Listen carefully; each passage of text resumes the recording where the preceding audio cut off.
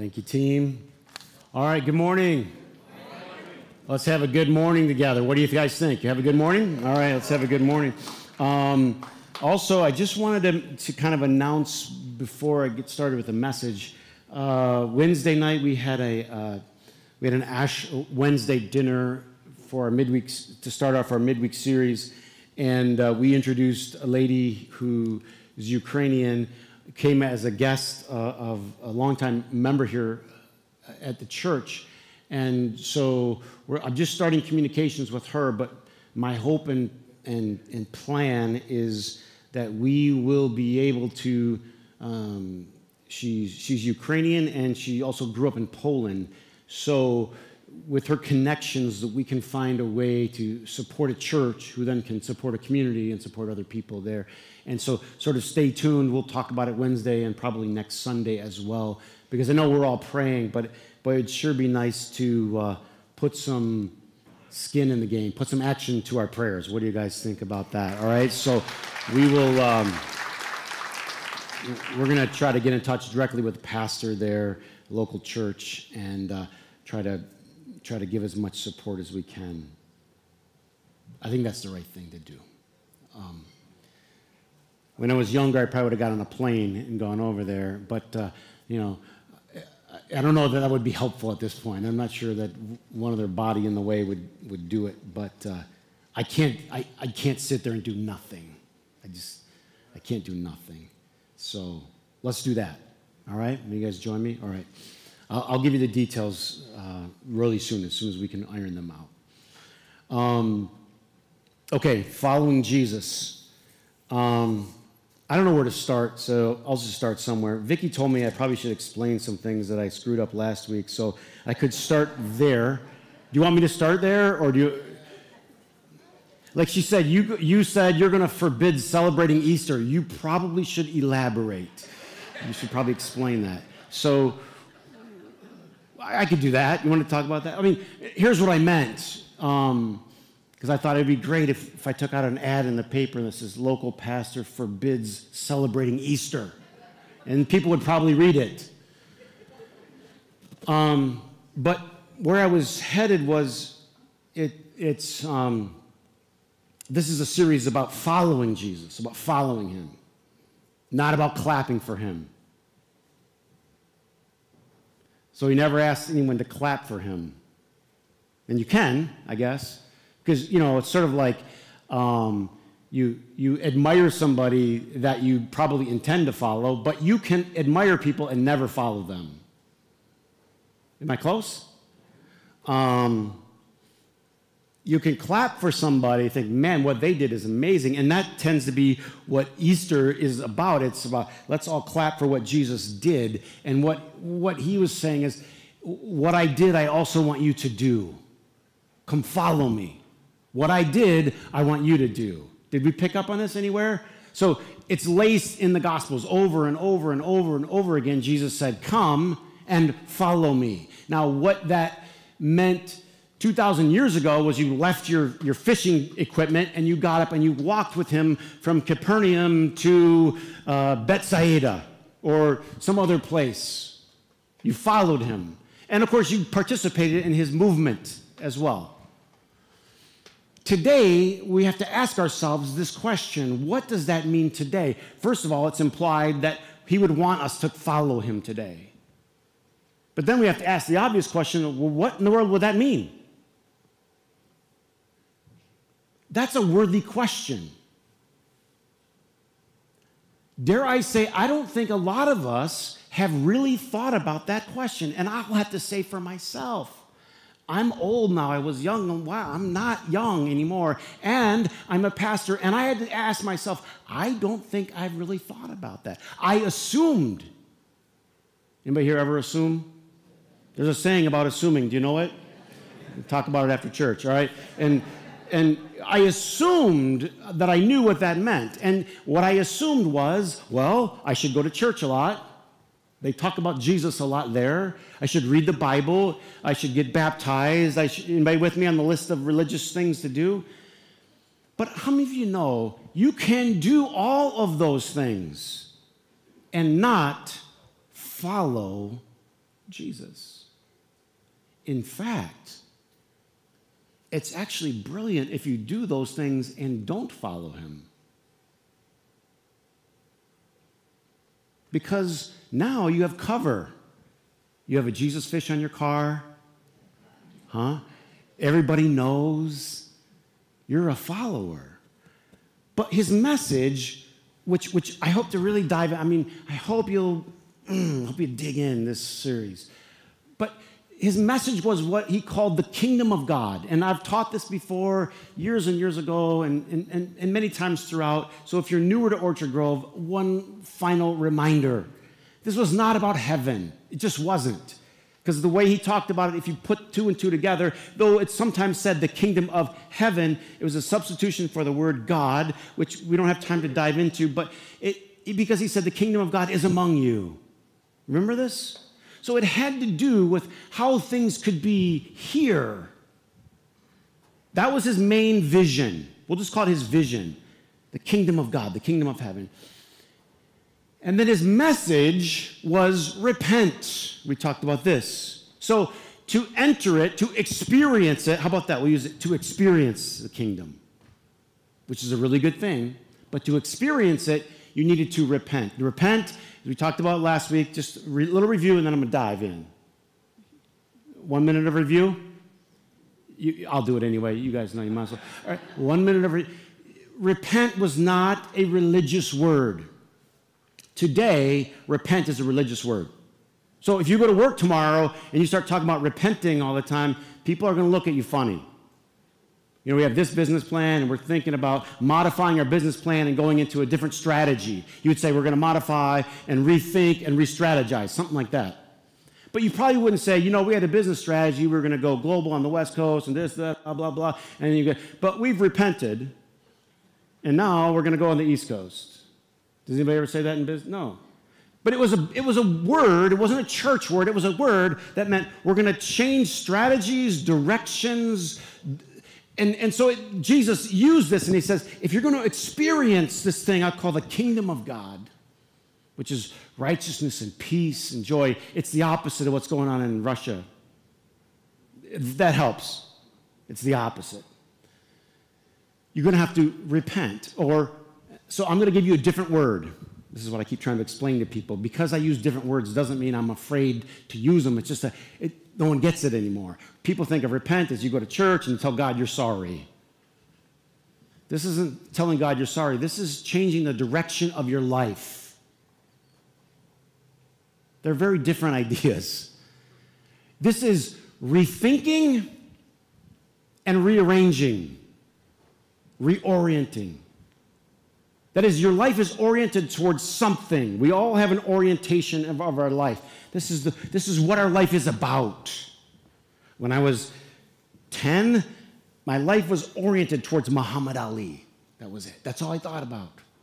What did he eat? What does Rocky eat? I ate raw eggs all the time because I saw Rocky eat raw eggs. Anybody with me? Did anybody do dumb things? No? I just ate raw eggs. I saw it on a movie. That's what Rocky did. And I got a sweatsuit just like Rocky's. Is anybody with me? Did anybody wear the gray sweats with the shorts over top of them? Anybody close to my age? Don't act like you. Oh, thank you, my brother. All right. And you go running through the streets, and if we would have had the steps in Philadelphia, I would have ran those. And I saw something that I wanted to model, and I oriented my life that way. Are you with me? Jesus was saying, you're going to have to reorient your life. That's a better word because we understand it. And to reorient, I have to rethink. Am I thinking about this right? Is this going to get me where we need to go? And so clapping is fine, but it just scratches the surface. And if you clap, you can cheat yourself into thinking you're following. That's the key. There, I got it. Took me a while to get there. If I clap, I can cheat myself into thinking I'm following. Because man, when they rolled the tomb at church, I was just like. But it has nothing to do with you changing your day-to-day life. It has nothing to do with that. Close. Well, Jesus said it this way. Many of you say, Lord, Lord. You call me Lord, Lord, but you don't do what I say. What would he prefer? Or if you go to the Old Testament, I'm just trying to answer Vicky's question because she told me you screwed up last week, and this is just to straighten it out. He said, I don't need your offerings and your sacrifices. In other words, the church services, the noise, the prophet was like,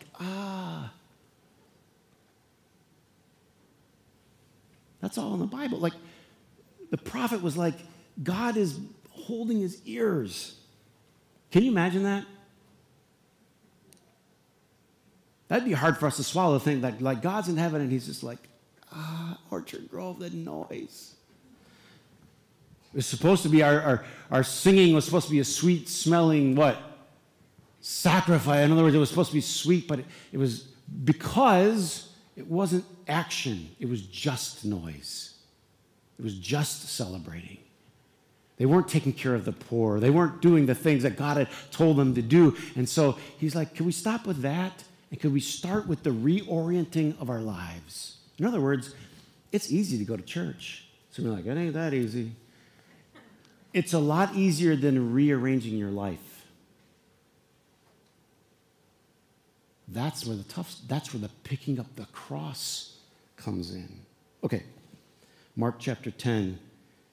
Then James and John, the sons of Zebedee, came to him. James and John, two of the disciples, brothers. Teacher, we want you to do for us whatever we ask. It's a good start. James and John, teacher, we want you to do whatever we ask. Now, to me, is it possible that we misunderstood Jesus? I'm going to give you guys one more chance, or I'm going over here. Is it possible that we've misunderstood Jesus? They wildly misunderstood Jesus. They were the 12 disciples. These two cats were in the inner circle of the 3 of the 12. You don't get much closer to Jesus than James and John. And their first thing is, give us whatever we want. I think Jesus was like, maybe we should start over. But here's what's funny. 2,000 years later, this is similar to how people think following Jesus is. Oh, you follow Jesus because he can give you all this stuff. Like you have a best friend with a lot of power. And whenever you need him, he gives it to you. And boy, it works for like a year or two. And then when you really need something and it doesn't happen, your faith gets all jumbled up because somebody sold you the wrong stuff. Can God do anything? Of course. Is the point of following Jesus getting what you want whenever you want it? Probably not. Teacher, we want you to do for us whatever you ask. And Jesus plays along. Well, what is it, guys? What would you like me to do for you? And they said, let us sit at your right hand and the other at your left. Oh, man. There's hope for all of us, right? Because these were the disciples.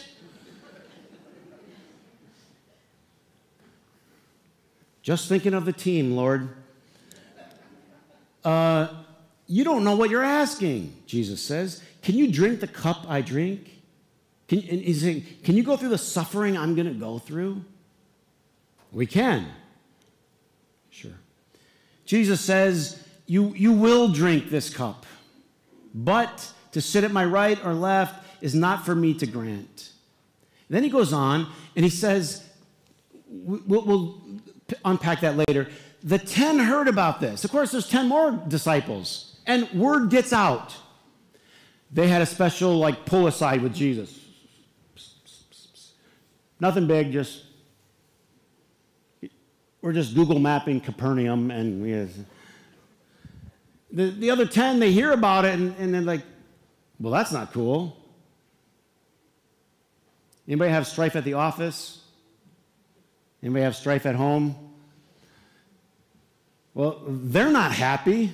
And so they come to Jesus, and Jesus says, guys, come here, let's get a reset. He calls them together, a reset. That's kind of what I want to do for the weeks leading up to Easter, if you'd let me. I just want to get us back together.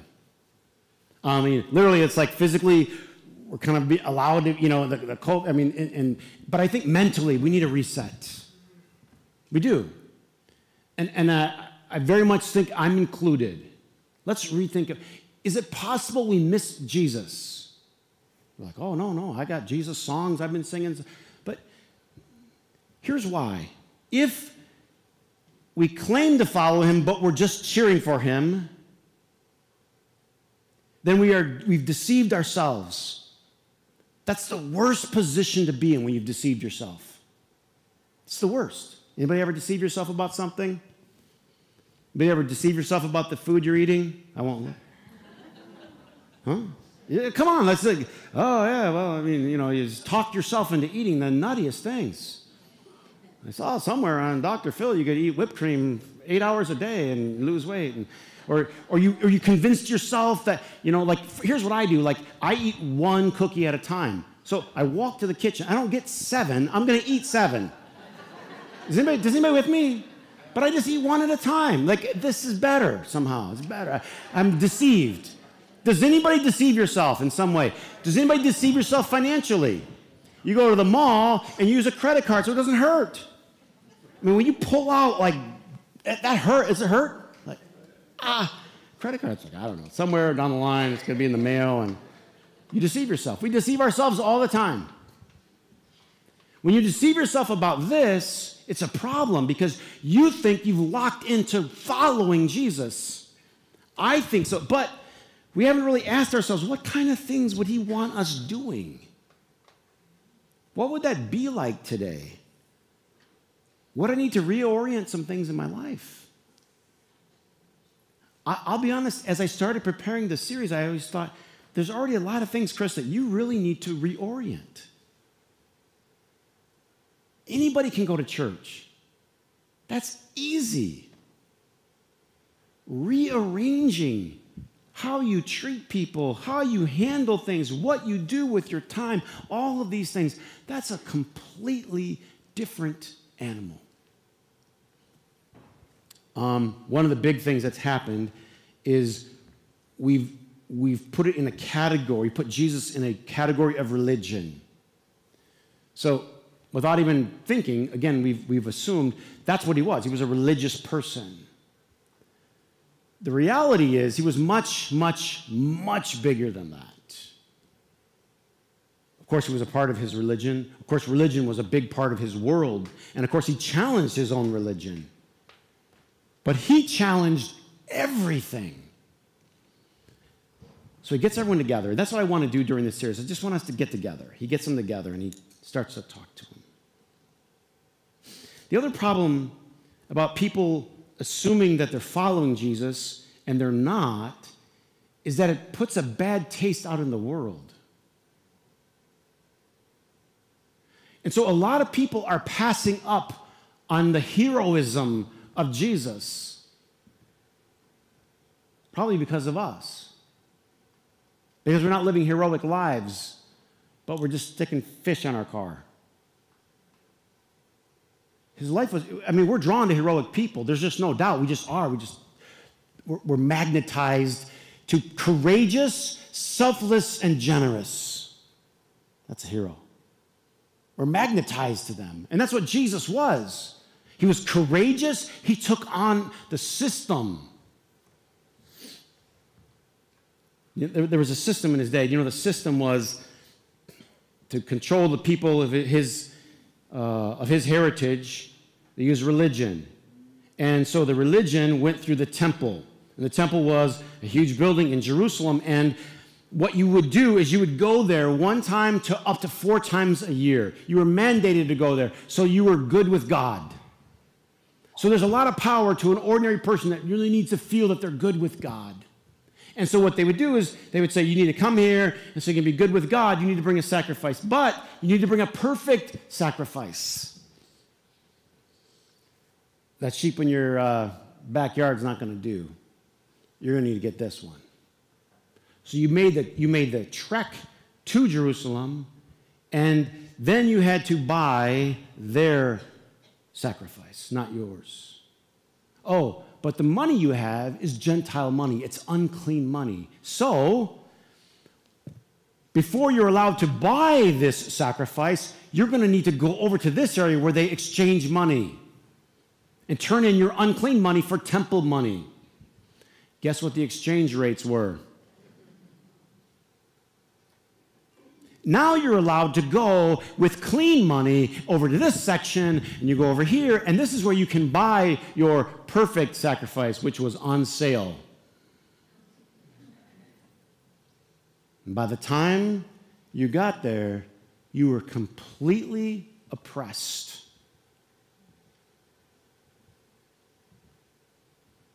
Are you starting to pick up why Jesus went and kicked over some tables? Huh? This isn't the right system. And so Jesus says, you know, he gets them together. Let's start over. Let's start over. I wish I could do that. No matter how hard I preach this or share this message, or people are locked into what they think Jesus is about. I mean, they're locked, they're lasered. That's why people talk about me, because he's wrong. Fine, I'm wrong. But listen, he calls them together, and he says, you know that those who are regarded as rulers of the Gentiles, they lord it over them. And their high officials exercise authority over them. It was a lordship system. People with power, and they oppress the others. And Jesus says, you guys are trying to follow the system that I'm trying to break. You're worried about what throne am I going to be on? Now, when Jesus says this, to me, most of us, we go, I don't know, give me something good. But the rulers of the Gentiles, they knew all these stories. If you read in the Gospel of Matthew and the Gospel of Luke, you read about Herod. Remember Herod? Herod's dad, the Herodians, they had a crime family. All right? They make the mobsters in Chicago look like kitty cats. True.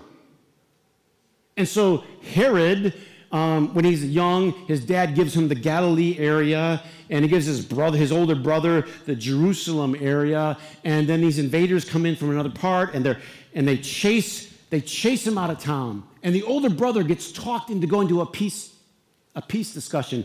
Herod, the younger brother, goes, no. He's like 30 years old. He goes, I wouldn't go, bro. That doesn't smell good to me. Sure enough, they just use the peace talks to grab him. Does this sound like anything going on in our world today? People go, oh, it's all falling apart. I'm like, just read a little more. This stuff's been going on forever. I call this message Game of Thrones.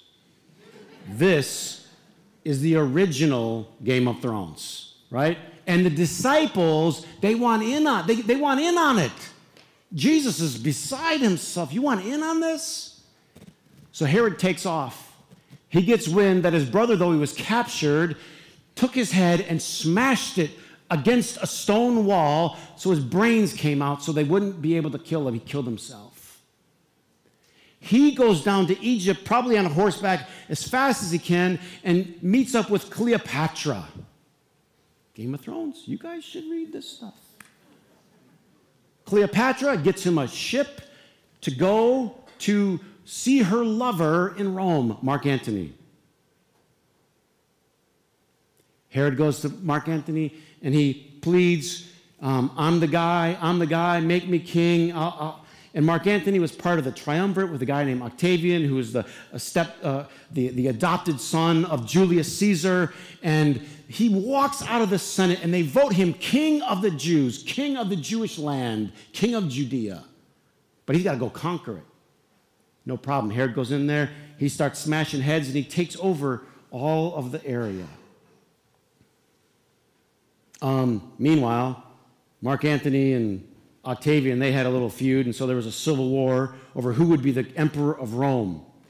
And because Mark Antony was the one that received him, and he was friends with Cleopatra, who was neighbors to, he backs Mark Antony. Wrong move, Herod. And he loses in a naval battle, the Battle of Actium. And Mark Antony and his lover Cleopatra, they flee down to Africa. Herod's like, uh-oh, I backed the wrong horse.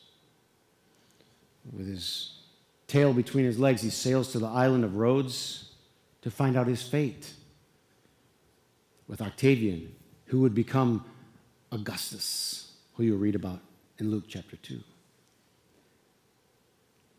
And this is his appeal. He puts aside all of his royalty, his diadem, all these things, and he just comes in there and he says, basically a paraphrase, Sir, I know I chose the wrong friend, but you can't fault me for being a loyal friend to the friend that I chose.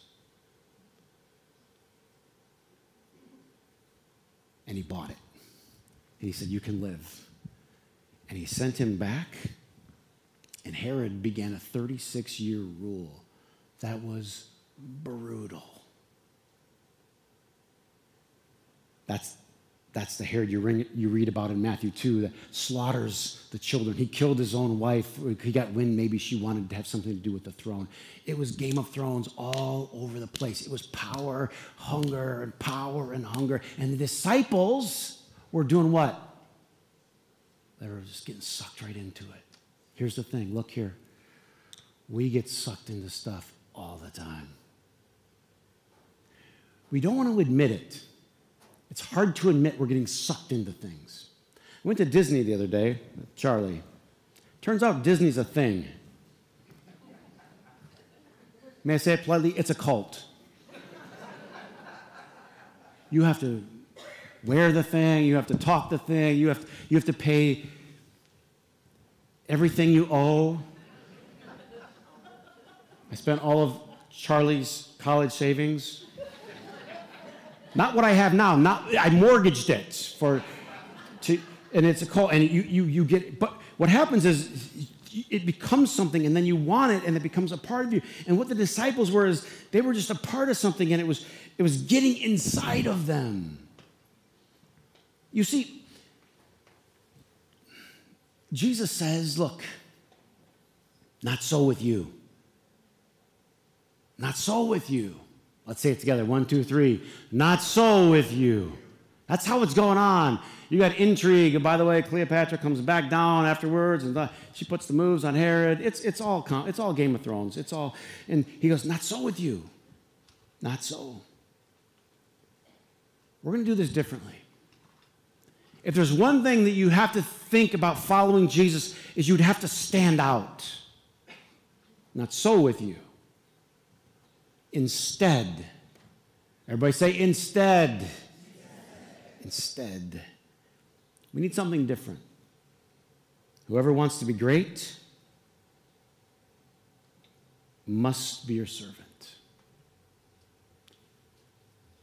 We need to live heroic lives. What's a hero? By the way, we need people to live heroic lives today. Hero is not famous. We got all kinds of people chasing fame. That's not what a hero is. Hero is not famous. Now, some heroes become well known. Are you with me? Some heroes are not well known. They never become famous. People never know the heroic things that they do. The mother that gives birth and takes care of her kids, and her body is given to her family and her kids, and she milks cows, and she carries water, and she... Hero. The dad that goes to work week after week after week and provides and does hero. But this is the thing. Heroism is when you live a life that's greater than yourself. The disciples were following Jesus, but they weren't. I mean, they were literally following him, but they didn't get it. They still, but who? But I know we're going to take. That's why Peter pulls Jesus aside when he says he's going to die. He's like, well, that's not going to work. That's not the career path I was thinking of. I left fishing for...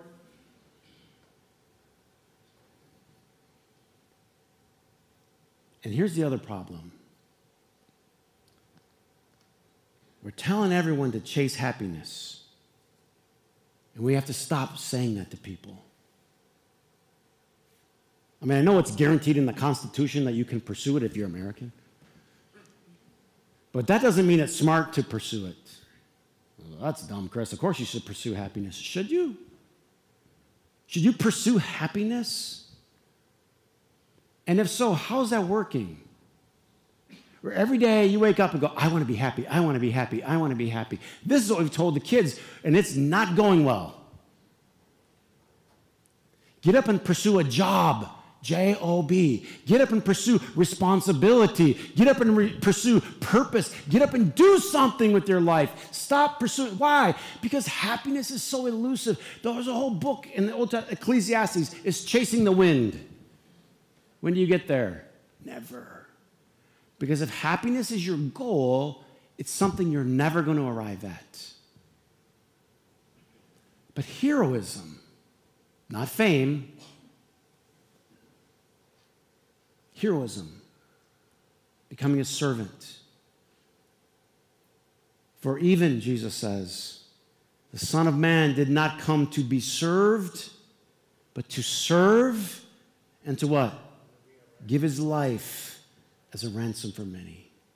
The cross is the ultimate expression of Jesus' life. It's the culmination of his life. Why do we celebrate the cross? Why do we wear them and carry them? Because it's an expression of ultimate heroism, that he laid down his life. And it was complete opposite of how people lived their lives in that day. What if we told our kids to live heroic lives?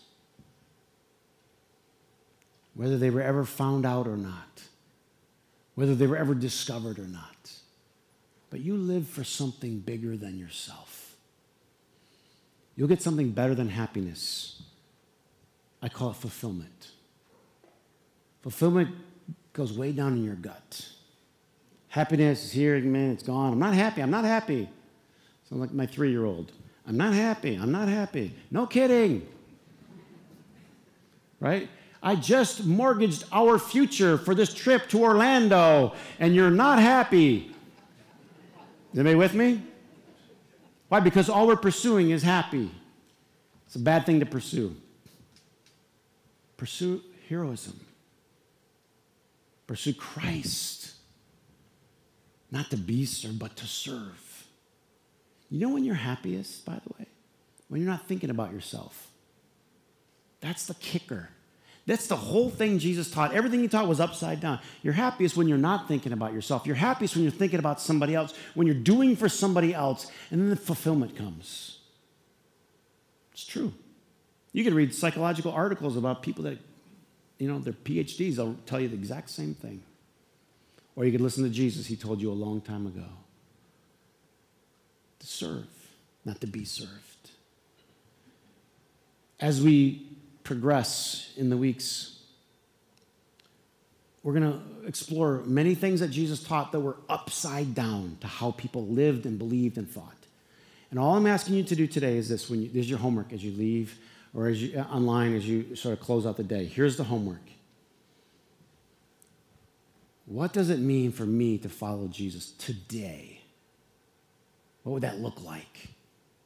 The answer is going to be different for every person in this room, every person online. It's different. And when Jesus says, pick up your cross, what does that mean for me? What does that mean for me? And I want you to think about that throughout the week. All right, let's stand. We'll have a closing prayer.